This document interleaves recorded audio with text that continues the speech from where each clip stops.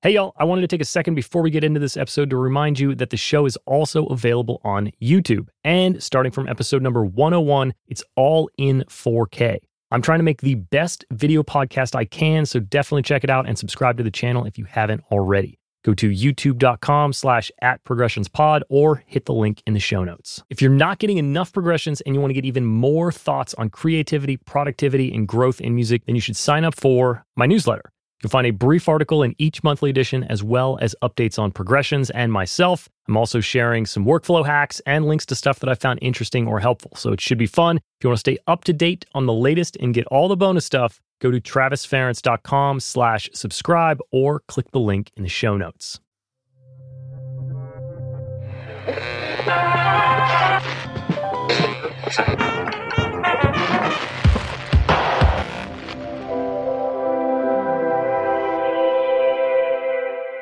Hey, welcome back to Progressions, Success in the Music Industry. Thanks for joining us for episode 7. In our interview this week, we go deep on education, learning, and how those can work to unlock your career. So along those lines, I figured I'd do this open about my experiences and opinions with continued education. This will be a bit different than the usual opening, but we'll give it a shot. I mean, hey, it's a new show. We're trying new stuff. As I've mentioned in previous episodes, I had a period of time in my career where I wasn't actively seeking learning. At the time, in my opinion at least, I was killing it. My career was going exactly where I thought it should be going. So I got comfortable. I had several really great jobs, people knew what to call me for, and I was super confident in my abilities. The unfortunate result of this comfort was that I was just waiting for the next step to appear so that I could take it. I figured I was doing so well that it was only a matter of time before that happened. And so I kept doing what I was doing. And to my surprise, there were no phone calls for, quote, the next big thing, just more of what I was doing. While I was cruising through this comfortable and safe chunk of my career, I wasn't growing. I was really good at the things I was good at, but I wasn't being put in situations where I'd learn new stuff. Like I had been when I started out in studios and I was working with different people in different studios all the time, and there was always something to learn. You just absorbed it all. I still hadn't grasped the idea that my lack of growth was what was holding me back. It wasn't until I started branching out and doing more side work that I started seeing there was a lot of stuff I was missing. Now, I had something a lot of people wanted, a steady job in audio, but they had what I wanted, freedom to do whatever, work for themselves, control their careers, and grow in the directions that they wanted to grow. I do want to say that I don't regret any of the jobs that I had before I became fully independent. I gained a lot from all of those jobs. I was the one that got complacent and didn't push myself. So as I started getting excited again, learning new things and pushing myself, I decided I had to stop working these jobs, as good as they were. The appeal of growth and the opportunity to do anything I wanted was just too great to ignore. This was probably a little over 3 or 4 years ago, and since then, I've re-engaged all of my learning muscles. If I have an interest in something, I dive in and figure it out. Catalog where it fits into my workflow or my life, and then apply the bits that work best. And the best part about all of this is as you return to the habit of self-teaching, you really boost your own confidence that you can do anything that you set your mind to. It's kind of like checking things off your to-do list or putting an X on the calendar for every workout. You get to the point where the act of it is energizing and it gets you excited to continue doing it. So I guess the point of this rant is to encourage you to either never stop learning and growing, or to return to it if it's faded away from you. It's going to leave you way more fulfilled and excited about whatever you're doing. And in today's internet age, there is absolutely no excuse for not taking advantage of the plethora of free information, classes, tutorials, keynote speeches, or whatever. It's all out there. In closing, go learn some more stuff. Get smarter.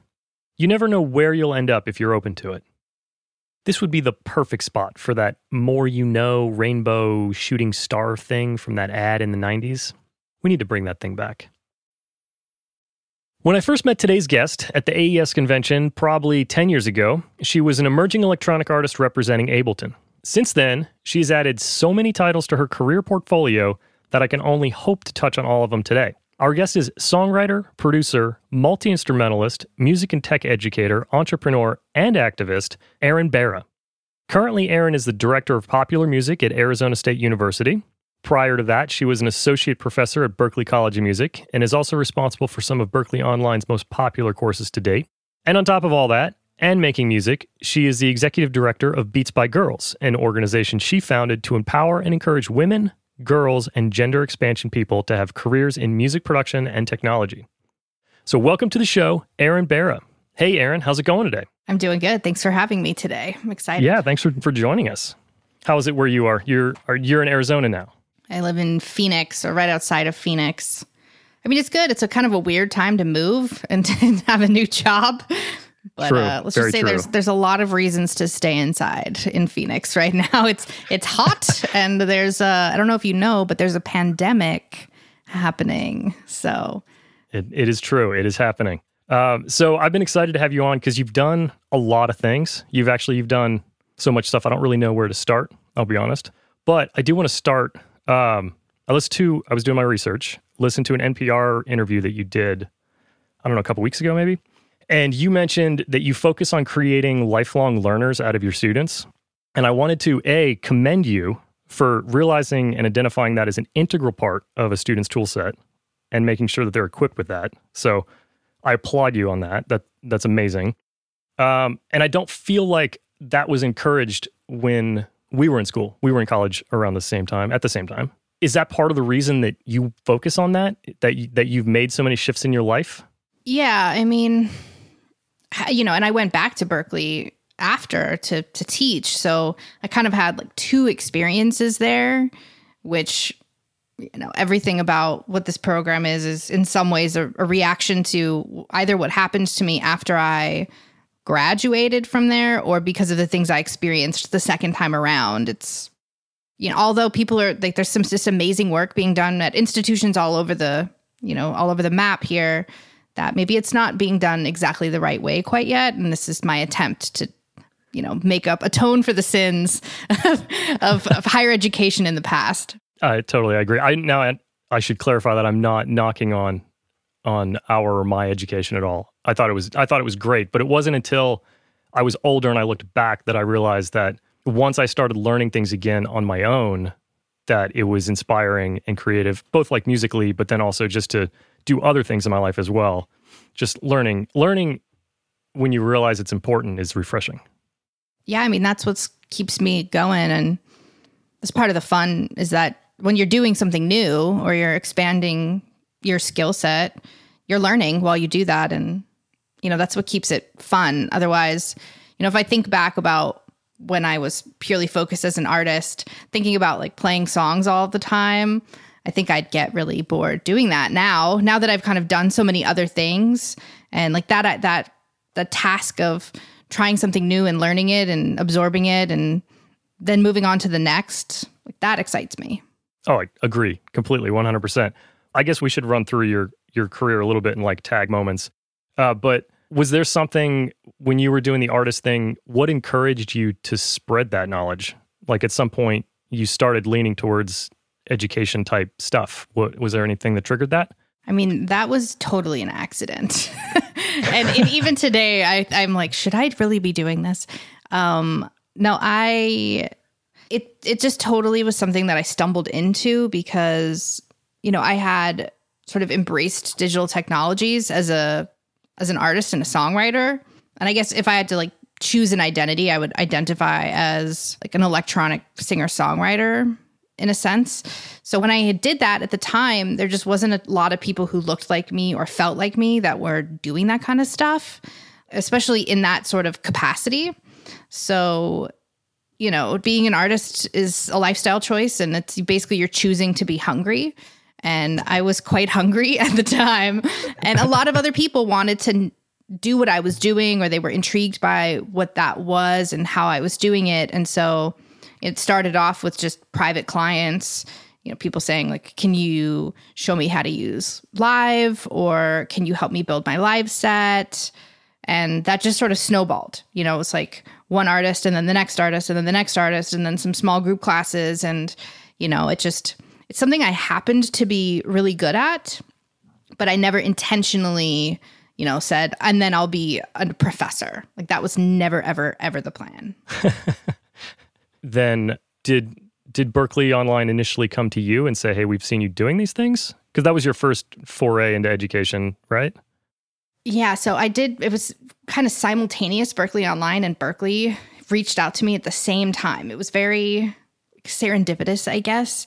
You know, at the time, right before I was offered the position there, I had been up there because I was working for Ableton as a product specialist, and you know, they had just come out with this new instrument called Push. This was the first Push, so this was like 2013 or 2012 maybe. And I was up there doing demos for the EPD department. Which is formerly music synthesis for all of my early 2000s Berklee people.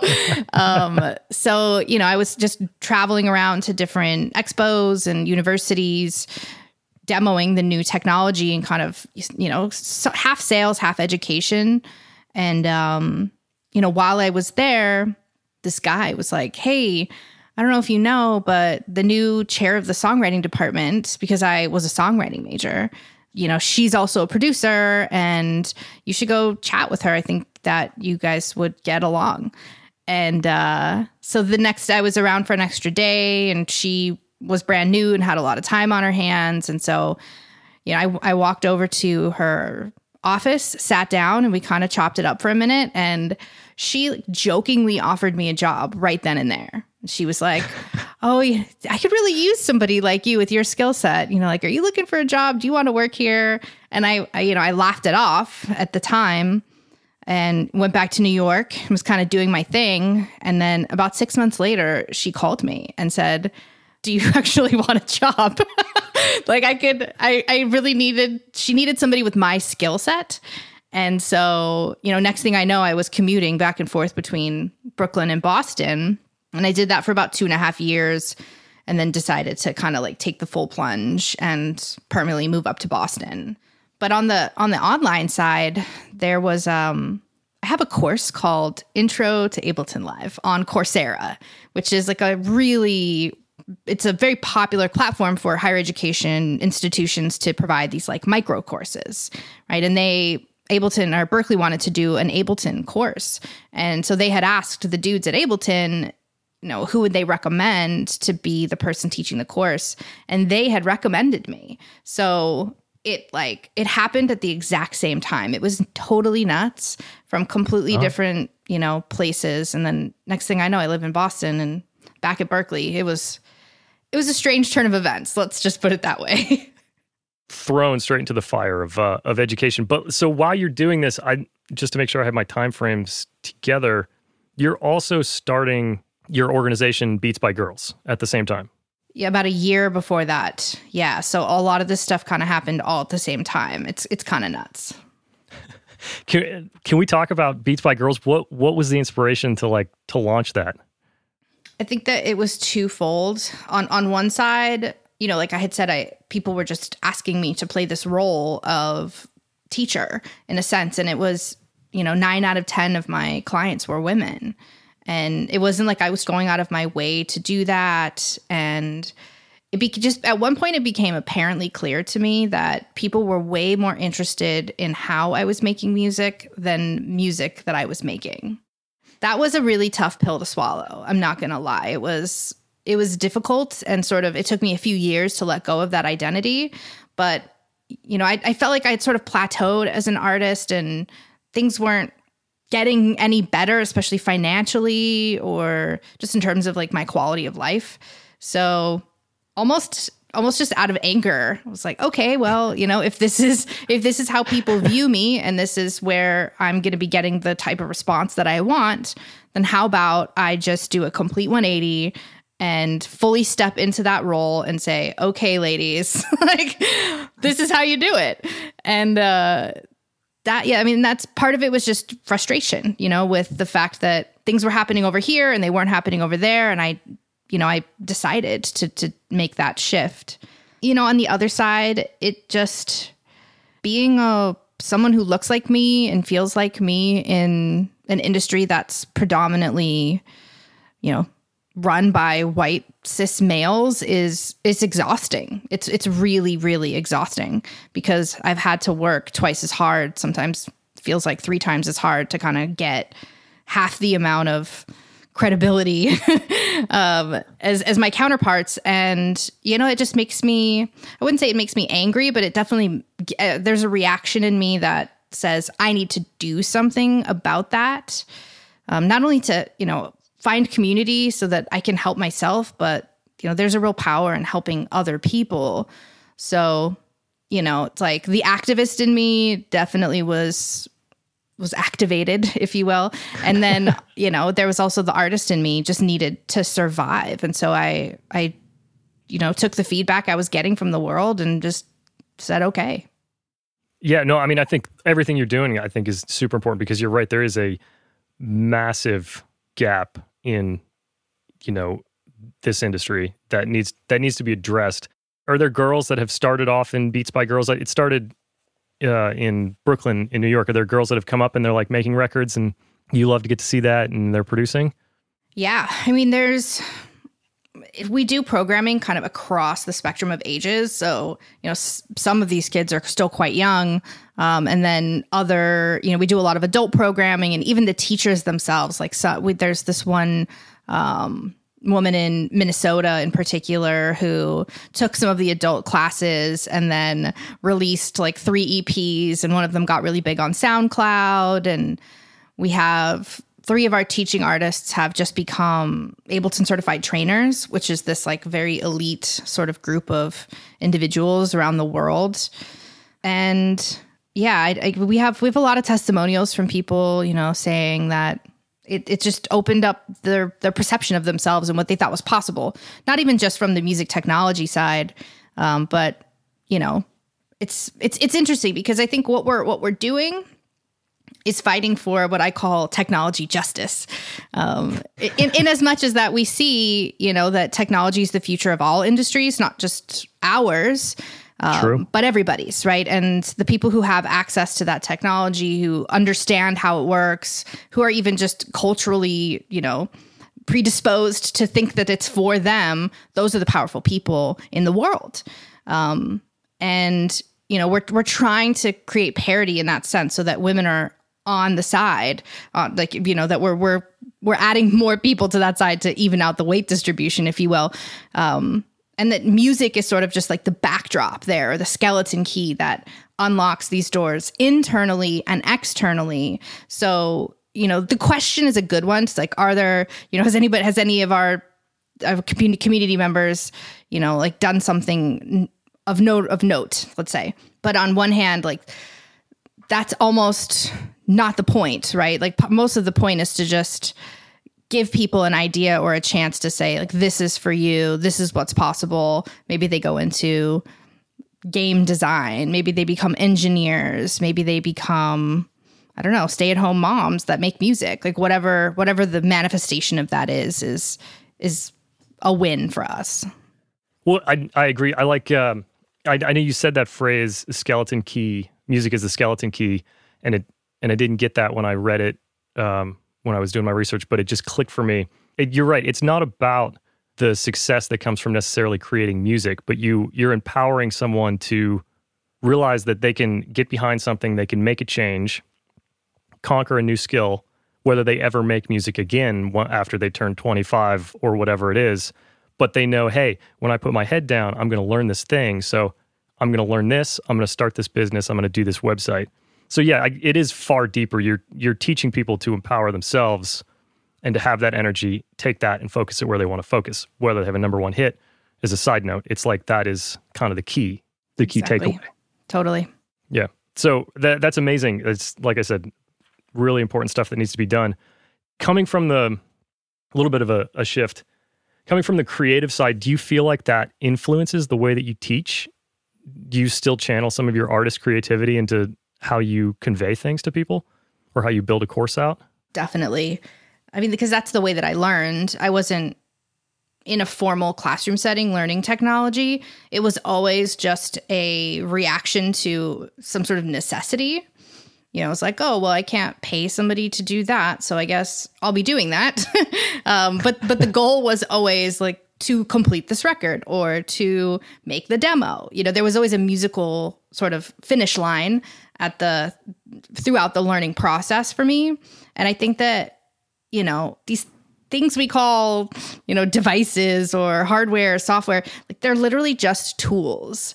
And, as a composer, I was taught that there were, just tools at my disposal, whether that was harmony, melody, rhythms, lyrics.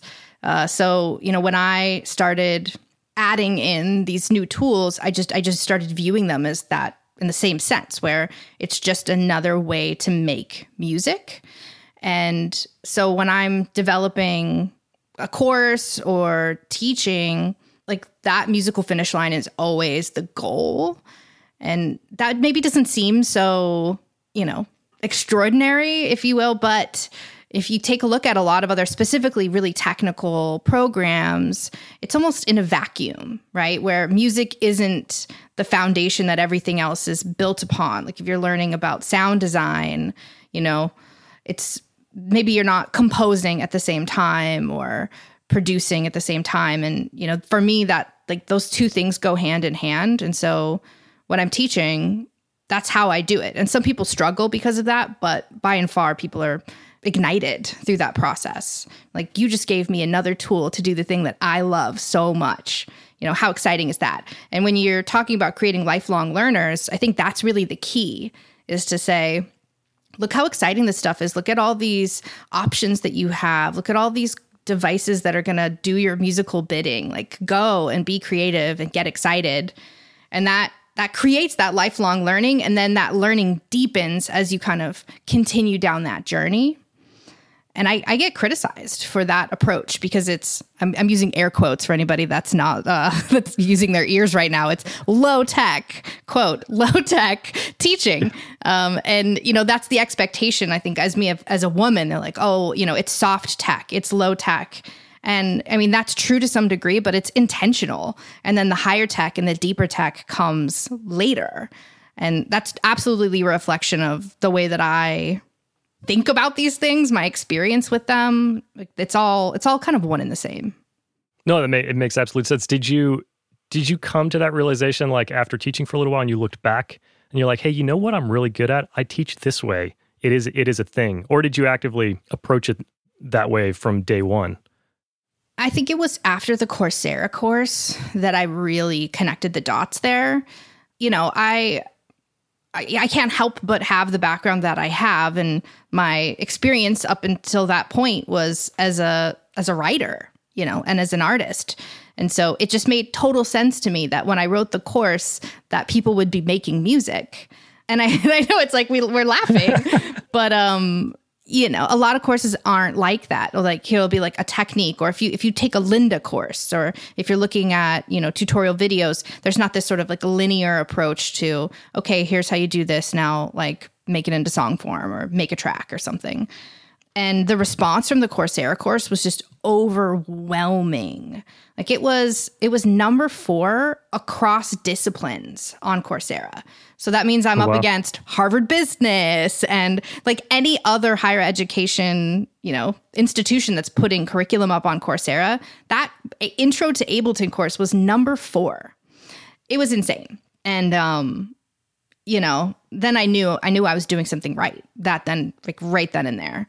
So I still get people writing me random messages all the time saying like, thank you so much for showing me how to use Ableton. Now I do this, and that. And it's just this like 3-week little course about how to sequence MIDI and record audio. It was like delivered in a package that empowered people.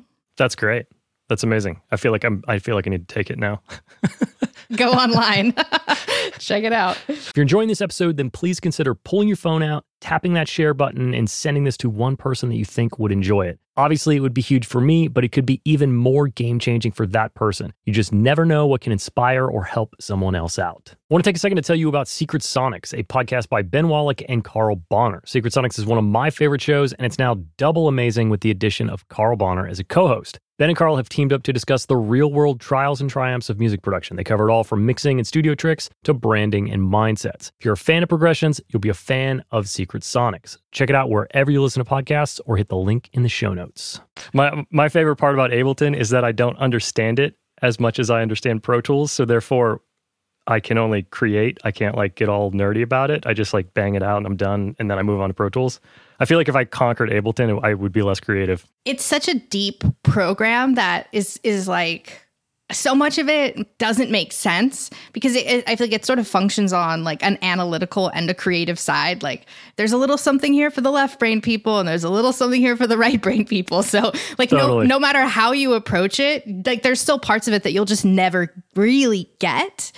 And that's what I love about it, that it's in that same way where your hands, you can have these happy accidents or these moments of just chaos that end up being super musical. That happens to me a lot in live, where it's not happening to me as much in Pro Tools and Logic. And I think it's that idea. It's I understand it a little too much. It makes a little too much sense for me to really explore in that same sense. So you have experience teaching in classroom. You have experience developing an online course. And you've been doing that for years now. How do you see the way that people learn online versus in the classroom? That's a good question. Do you think that some people tap into self-learning online a lot? I mean, I've been teaching myself a lot of various things with YouTube videos, and I'm starting to learn from interns or assistants, that kids that are younger than us, they're learning a lot of stuff on the internet. Yes, they are. I am one of those people. I had to teach myself all that tech stuff. And this was before there was a myriad tutorial content on the internet, right? Right when I started trying to figure this stuff out was right when YouTube tutorial content even became a thing. And it was just weird dudes in their basement telling you inaccurate information. So I am one of those learners. I identify as that millennial sort of I can do whatever. I'll just YouTube my way out of it. I'll YouTube it. Yeah. You find that video of the guy that's clicking around. He's you click here and then, no, that didn't work. When you click here, I'm oh man, come on, just make another video. Once you figure it out, don't leave it. Oh, well, that's the nuance right there. Yeah. Yeah. I like to say the spirit of the information is there. It just might not be correct. But to answer your question, I love the online teaching format. It just works for people today. I think, half of the battle is just meeting people where they're at, right? Whether that's geographically or emotionally or technically or creatively, whatever it is, right? You have to be able to identify where they are and go there and then help them take those next steps. So, I think online learning is the future. People have been saying that for a long time. It's I'm not saying anything new necessarily, but I believe it more now than I ever did. And, a place like Berkeley or even a place like a classroom, that's a barrier to entry, right? Whether it's a tuition or a geographical location, but some people absolutely need to be learning in a classroom. I think it depends on what type of a learner you are. But, as we as a culture evolve and adapt to the fact that information is limitless in a sense and access to people, especially today, we were having this conversation this time last year. It might be a different response here, but yeah, I just think it's great. And there's so many different types of people on the internet. Just in my last cohort on Berkeley Online, I had a guy who was a ice skating choreographer, and he was there to learn how to piece together music and do remixes for his long and short programs for his ice dancers. And then there was somebody who was tuning in from Afghanistan, on the GI Bill. And there was, an artist in Miami, a young woman who wants to, make her own music, like an Iranian artist living in Canada as a ref. Like, it was just, that is super exciting to me, that you have that diversity of individual and different musical goals. So I'm all about the online learning thing, really. Well, I think it's interesting, and obviously I'm going to tie it in to see if you have an opinion about, the state of the world and the pandemic right now. Do you think that this is going to be a moment for education where online is going to shine? And some people will probably execute it poorly, but the people that will execute it properly will be an example? I hope so. Or do you think people will just push each other back into rooms and go back to the old world? I think it depends. If it's, let's say if you're a jazz upright bass player, you're definitely going to want to go back in a room with another person. And I say that just because it's so funny trying to transmit, especially like low frequency stuff through speakers and miking of it's like some of that stuff. It's never going to work on an online format, at least not with the technology that's currently available to us. But in other respects, I think that in some ways it will never be the same. We're already, for my program, we're having conversations about letting people do their 4th year remote, so that if they want to move to Los Angeles and start working and finish their degree remotely, that, we would make that happen. And, I think that that's only good in the long run, that we provide people with options for how they want to live their lives and how they want to learn. And, having a physical location that somebody comes to really limits those options.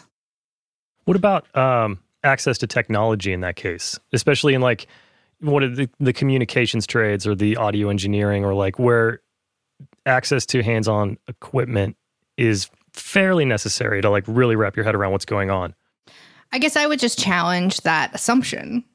Fair enough. I know that a lot of people do feel that way, especially if you come from a analog, large format console kind of place. But I don't know if that's 100% true, especially at a certain level. Like if you're building foundational experiences or knowledge, that a lot of this can be done virtually, digitally, remotely. I think that that's true. And a colleague of mine, her name is Laura Escudé. She uses this phrase a lot, like using technology to overcome limiting beliefs. So one application of that would be using Auto-Tune Live to, overcome the thought that, you believe you're not a great vocalist or something. And, you can use the technology to overcome whatever the limits of that belief are. And, or, same thing with SAT testing and stuff. We have the ability to do this stuff. And now we're having to sort of rethink, how are we going to overcome these obstacles?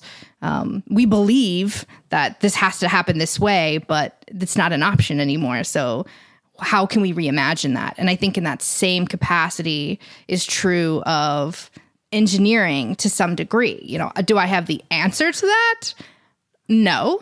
But I know there's some really smart people out here, and that, saying that we can only do this in person, that's a limiting belief. And I think that through use of technology as they emerge, or as we get creative with how they're applied, that we can absolutely teach people how to do that stuff. I completely agree. I don't believe that it's necessary to be sitting in front of whatever your industry is, $500,000 worth of equipment as a student to be able to get a job on the other side of it.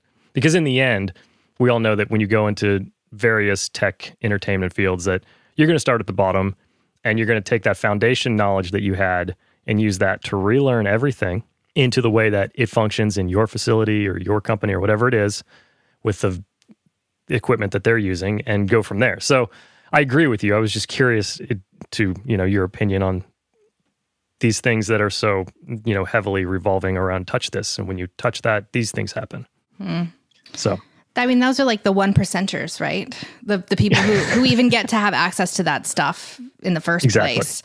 So when you're talking about, these people or those students, it's really such a small amount of people that even have access to take those courses in the first place. So it's interesting. It's like, but that's where the majority of the resources go in buying and procuring and managing this technology. I mean, it's an interesting sort of system that we've backed ourselves into that we now have to figure out how it's going to function in this new reality. Yeah. Well, there's a small circle of people that have access to the equipment. It's even a smaller circle of people that are going to leave that institution and enter into the workforce and be in a place that is going to involve that stuff. It becomes a smaller circle. It does. It does. Seems a little backwards, doesn't it? At times, yes. Yeah, it does. It does. You seem to form the way that you communicate and educate based on a really strong understanding of people. Do you feel like you really understand where a person's coming from? Is that something that you've always had, or did you work towards kind of being able to look at someone's situation, understand where they're coming from, be empathetic to that, to teach to them the way they need to be taught? Taughted. You know how I need to be taught now, apparently. I think partly it's innate, and then the other half I definitely had to learn. I think I'd call myself a considerate person, and sometimes overly considerate. I remember being in labor and worrying that my mom and my husband were uncomfortable because it was taking so long for me to deliver my baby, So I think there's something to that where I just, I'm worried about other people and how they feel and wanting people to be comfortable and to feel, good. So, that's just my personality on one hand, but on the other hand, being in the music industry for however long, just a few years because I'm only 27. You just have to understand that the only way the business gets done is if you understand what the other person wants or needs in that situation, right? Like, this person needs this and I need this. Do they go together? Will this work? And I think as an artist, you push and I reared my head against that for a long time. I was like, you want this because I'm incredible and my music is so powerful. And then eventually that whole idea of the friction in my career and having to adjust, say, okay, I understand this is what somebody else wants from me. And if I want to live a frictionless life, then I'm going to have to change that. So I think, the way that I just am as a person combined with, 14, 15 years of some pretty brutal experiences in the music industry have led me to understand that a keen awareness of what another person needs and wants is a lot of times the thing that unlocks whatever it is that you need or want. That is very well said. That was great. I'm writing that down. I'm saving that one for myself. Last kind of thing I wanted to touch on as we work our way to the close. You said that a tough moment for you was when you realized that people were more interested in the way that you made music versus the music that you were making.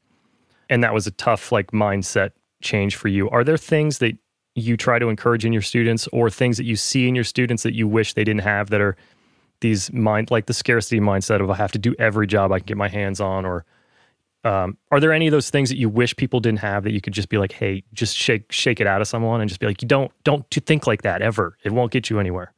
Yeah, for sure.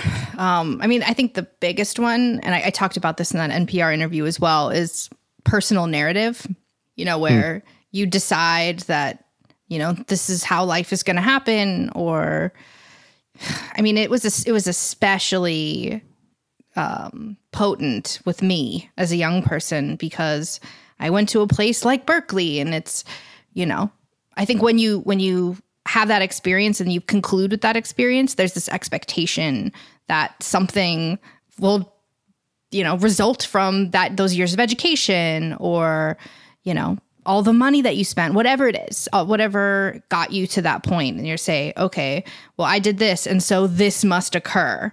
Or, I want to be a rock star, or I am going to move to LA.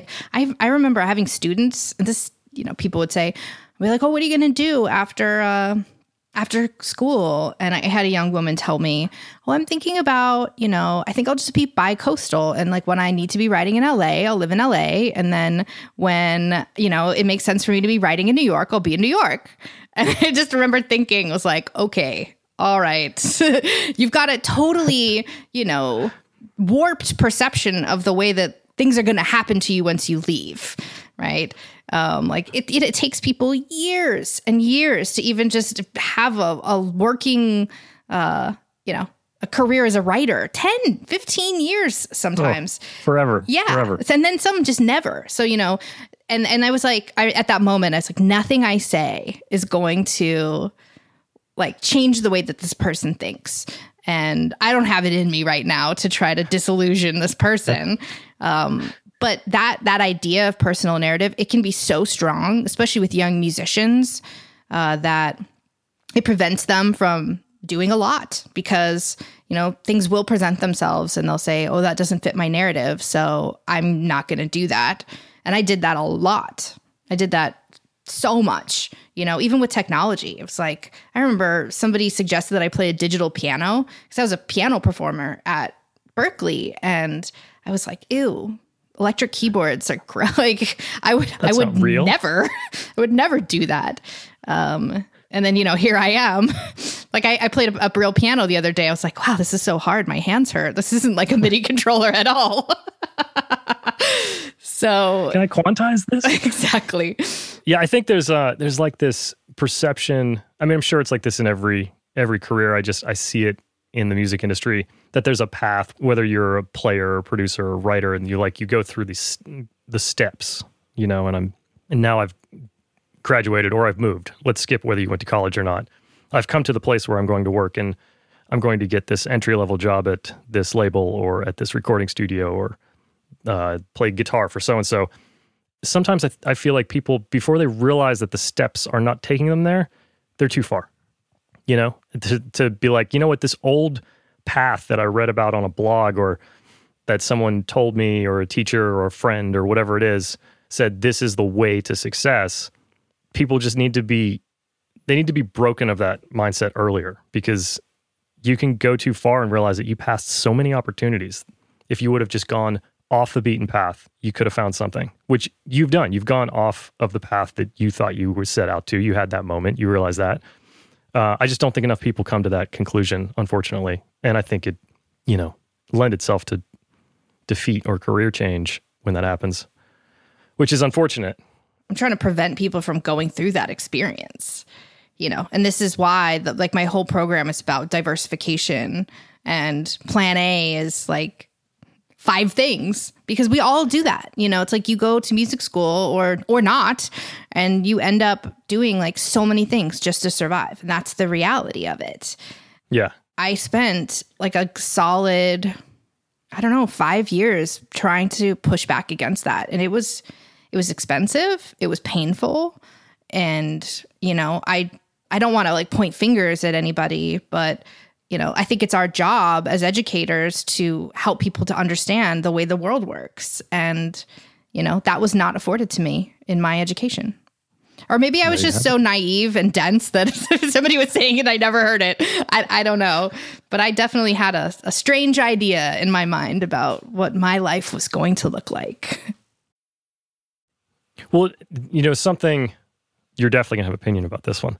Something that I always thought, the best way to teach someone a skill set may not be the best way for them to utilize it or function in the real world.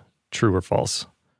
The best way to teach them something is not the way that they're going to be using it. Maybe.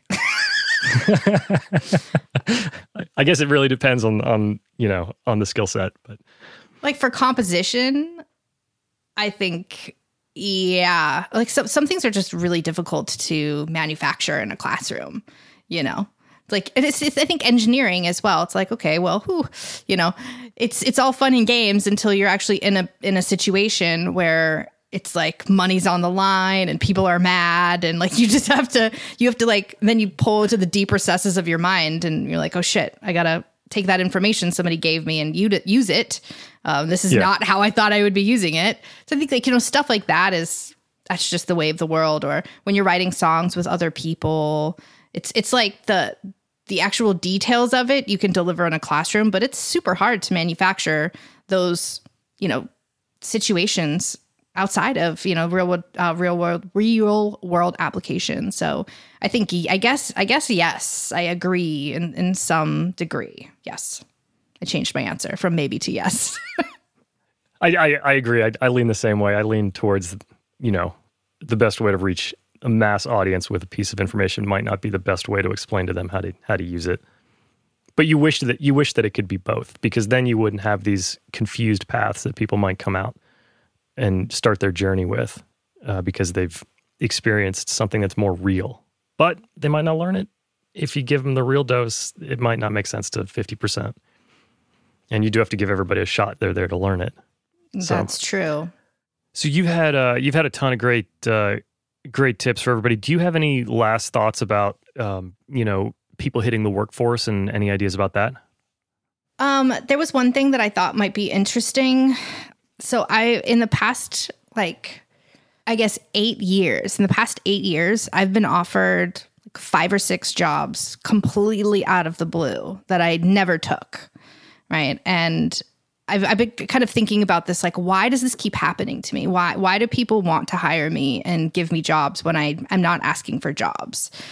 And, it's like a great problem to have. But yeah, I had a conversation with this GM person that was trying to hire me about like why? Because this person tried to hire me 2 times. I turned this job down twice. In 3 years later, the second offer came through, and he was saying to me that people who have both a creative and a technical skill set, like that in and of itself is kind of a rarity if people can really embrace both sides of that. So, I just want to encourage people to think more broadly about that.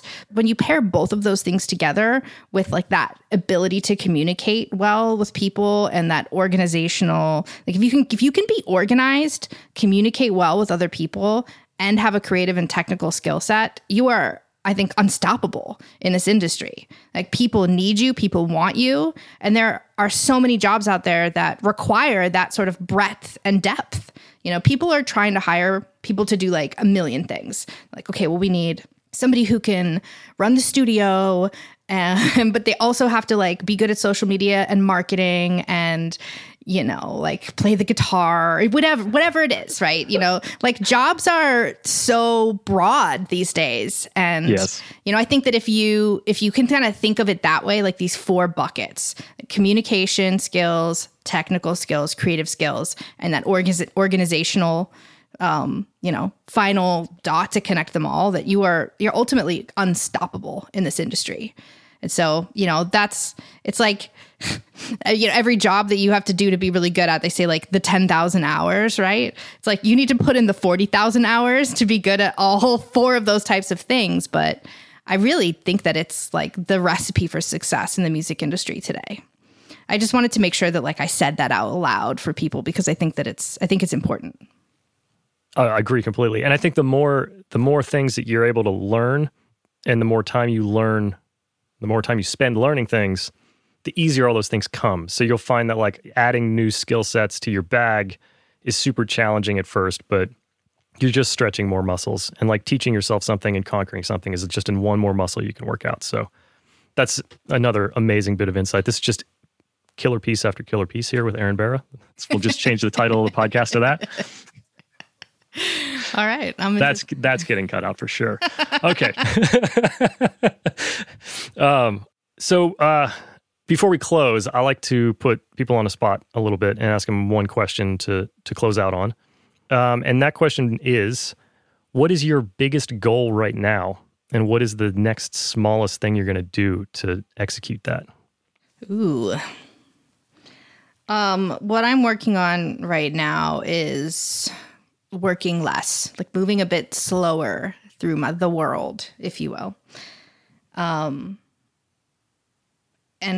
what am I doing? I'm trying to I'm holding up a piece of paper right now. This is like my to do, and it's really structured. I'm just trying to create more structure so that I'm limiting the amount of stuff that I'm doing. So it's like the opposite of a traditional to-do list where usually you're like, here's everything I have to do. Mine are like, these are the only things I'm allowed to do today.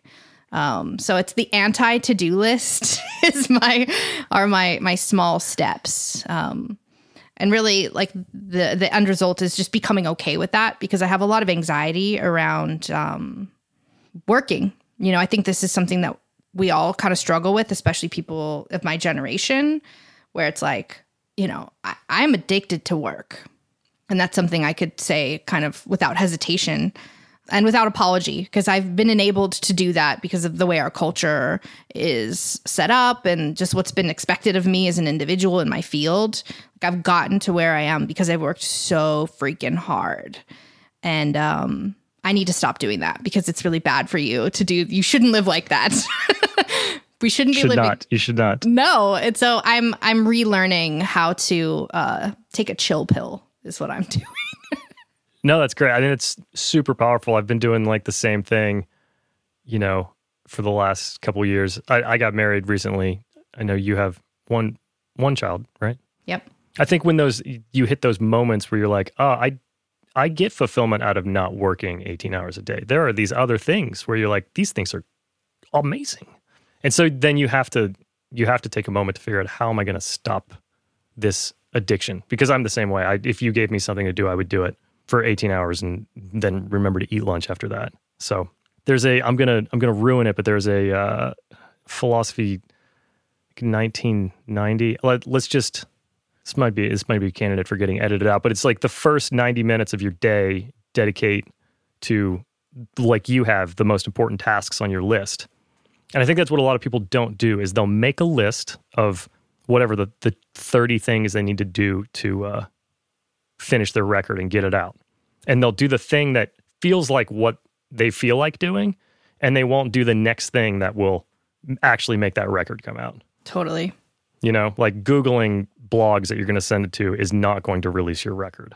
Getting up and writing the lyrics to the bridge is. So why don't you get up and write the lyrics to the bridge, and then when you're tired, you can Google blogs to send it to.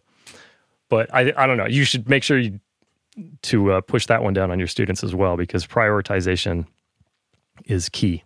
So my dad always says, the thing you want to do the least, do it first. Yes. And I'm like I subscribe to that big time, almost to my own detriment, and be like, ooh, that sounds horrible. Let's hurry up and do it. Yeah, but it works. Do you find that is generally the most important thing that you should do and that you're kind of avoiding it? Probably. Yeah, there's like something in there. Well, the other part of it is that if I know there's something coming that I don't want to do, it removes all enjoyment of other tasks. You know, if I put it off until later, I'll be doing something I want, and then it'll just loom in the background like, oh, and then you've got to pitch correct 45 tracks, and that's going to suck.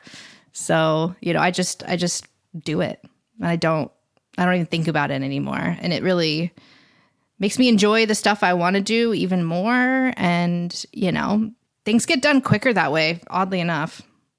Yeah. It clears space for creativity. Like if you get that nonsense that's wearing you down out of your mind early, and then you go sit down at the piano, you're probably more likely to knock something out that feels really amazing. So, is there anything you want to share with our listeners, where they can find you, whether it's course stuff or Instagram or anything? Yeah, I mean, I'm on all the webs, all over the webs. It's, you know, I'm on Instagram, I'm on Facebook. You know, if you're interested in learning music stuff, music technology in particular, you can go check out all the Berklee online courses. I wrote 5, and there's a 6th coming out early next year. And Coursera, obviously, is a great place to kind of get an intro to what it is that I'm doing. But I just want to wish all of your listeners good luck. You know, I think if you've come to this podcast, you're thinking deep thoughts, and you're trying to figure out how to make it work for yourself. So keep on doing whatever it is, and good luck. Amazing. Well, Erin, thank you so much. This was great. I really enjoyed this. This was the highlight of my day. Likewise. Thank you for having me. Yeah. Awesome. Cool. Thank you so much. So that does it for episode number 7. Hope you all enjoyed it. You know what I'm going to say here. Like, subscribe, share if you're enjoying the show, and jump over to CompleteProducer.net. We got a good conversation going on over there, and I'll see you next week.